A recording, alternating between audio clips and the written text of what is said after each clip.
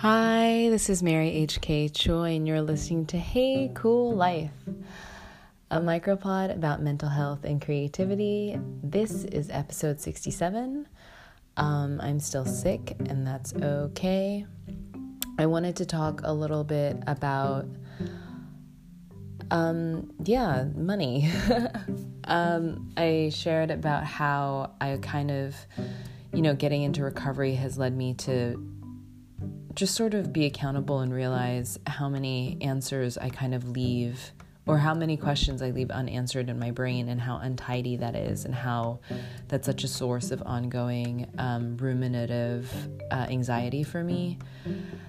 And yeah, it's really interesting. So today I called my accountant twice. I had to figure out if it's better for me to file jointly.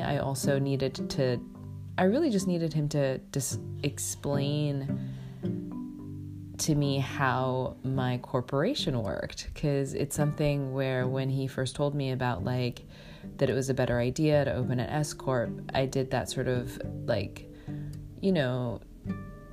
kind of squinty-eyed, very passionate nodding thing where I was like, yeah, totally. And I didn't really understand how any of it worked. So I called him and, it was kind of scary because, taxes are due so soon and I know how busy he is. And he was referred to me by a friend who owns multiple business establishments that do quite well. And so I came into it kind of with this self-consciousness of I know you do real things, but here I am. And so I think that is a lot of why I kind of blew over some of the fine print. And yeah, I just called him twice. I had to do a follow-up call. I really had to gird my loins for that one, because I needed to figure out how corporate taxes worked with personal taxes.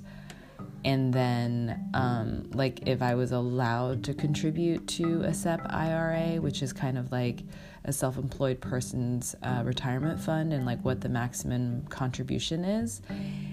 Yeah, which is to say, I know how to say these words, and I finally know the correct objects to use when articulating the sentence, but that has no bearing on me knowing the answer to any of these things. And I really had to be yeah, I don't get it. And then call him back and be yeah, you know what? I thought I got it and I totally still didn't get it. Or I have a follow-up question. And in the same way that setting boundaries really is good for you, in that you can go to bed and not feel like you were totally shitted on, or that you kind of have resentment and you had to eat more crap than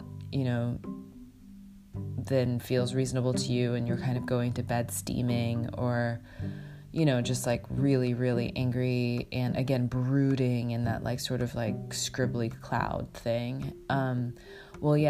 Unanswered questions, or questions that I sort of let linger and don't advocate for myself, I feel like those kind of contribute to those nights of not being able to sleep and tossing and turning and all that stuff. So I'm really happy that I did call him today. The other thing too that I found really interesting from this week was that I hired someone who is a podcast producer, and kind of someone who has produced podcasts that I really, really admire. And it was really great because this person was incredibly transparent about their business practices and what was on offer, and how much that would cost.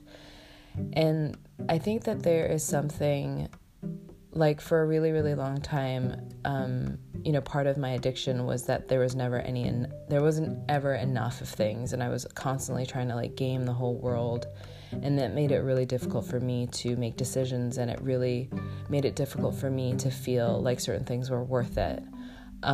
Therapy for a long time, even when I could afford it, wasn't worth it, until I just kind of got over it. And I was just okay, well, this amount of money per month is just going to be bookmarked or earmarked for that. And you're just going to just stop being pissed about it. at least for the interim, as you get healthy. And that was just a deal I made with myself. And I really understand if that is a position of privilege and very frustrating, but it's only to say that, like, for a long time, I was really cheap as a like ratio of my overall spending. I could like go all out and buy a ton of food that I would barf up later, but mental health was just too expensive. So since I've gotten kind of used to paying for things like, I wasn't going to doctors and dentists for the same reason. And so now that I'm just like, okay, a certain amount of like upkeep has to happen for you and your flesh suit and your brain. And there's something in like paying for that really sort of like fortified me and put me in a good position to be like, okay, I'm calling upon someone who could arguably be a colleague, but I'm not doing that shitty thing of like, hey, let me take you out to coffee and pick your brain. This was like a preset like Skype appointment that was like a consultancy. It was like a workshop. I had to, because it was something so formalized and it was something that I was paying for, I had to do some preparation on my side and be like, okay, I'm going to ask all of these questions. And, it just like really set everyone up for success. And yeah, it kind of got me thinking how amazing it would be if we were all just like really upfront. I think like $200 an hour is not unreasonable. Like, ostensibly, if like, especially because I've been pulled into situations a lot by people in corporate environments who really want me to weigh in either on like hiring decisions or like macro holistic editorial conceits, like just like weird things, or else like branding or things that are incredibly nebulous. And I think that part of that promise is that like you're presuming that if you give them, a few just like nugs of knowledge, that they'll just like hire you down the line. And I just find that, I don't know, it's just weird and inappropriate and kind of like shabby. And so I really kind of came away from it being really like feeling really empowered and feeling really ethical.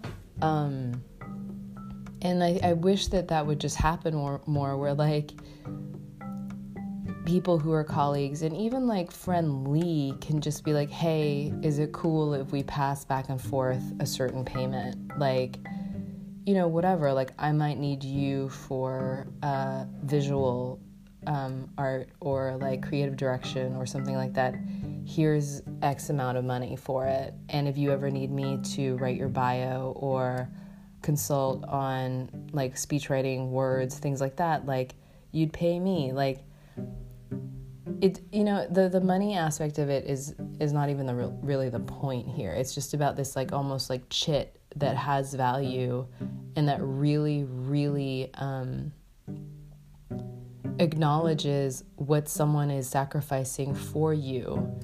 And it just kind of robs everything of this like really onerous, like quote unquote, like funbligation of like, oh yeah, we're gonna do this thing and I'm just gonna gently mine you for all your like idea ore. And I think that something about that really appeals to me is like, A, I don't fucking drink, and B, I'm not really big on restaurants. Like, they stress me out. And C, like, I'm not really into sitting here and pretending we're on some like weird date for like friendship or even whatever. Like, I'm just not really big on the social, like the fake social nicety of it. Again, I'm sure a lot of this has to do with the huge gap that I feel between like colleagues and like people I work with on like small collaborative personal projects and like actual friends. And yeah, maybe that's going to make me really bad at business, but I'm super okay with it. But I just think this idea of passing money back and forth is revolutionary. And I wish like everyone could talk about it. Like I wish, everyone was just like constantly Venmoing each other, because that power sort of like moves around, and that sort of knowledge that we need at a certain given point like is modular, and that moves around too. And yeah, I don't think it should be so much money that it completely like throws anyone in the poorhouse or puts anyone out. And I certainly don't think this applies to anyone younger who is like who truly can't afford it, who's just coming out of school or still is in school. But at least in those circumstances, it's definitely a lot more honest as to what that dynamic is. But yeah, that's all I really wanted to talk about today. I don't know if that has to do with like mental health or creativity, but it has to do with sort of like jobbing and freelancing and the ways in which I think a lot of freelancers kind of like get screwed.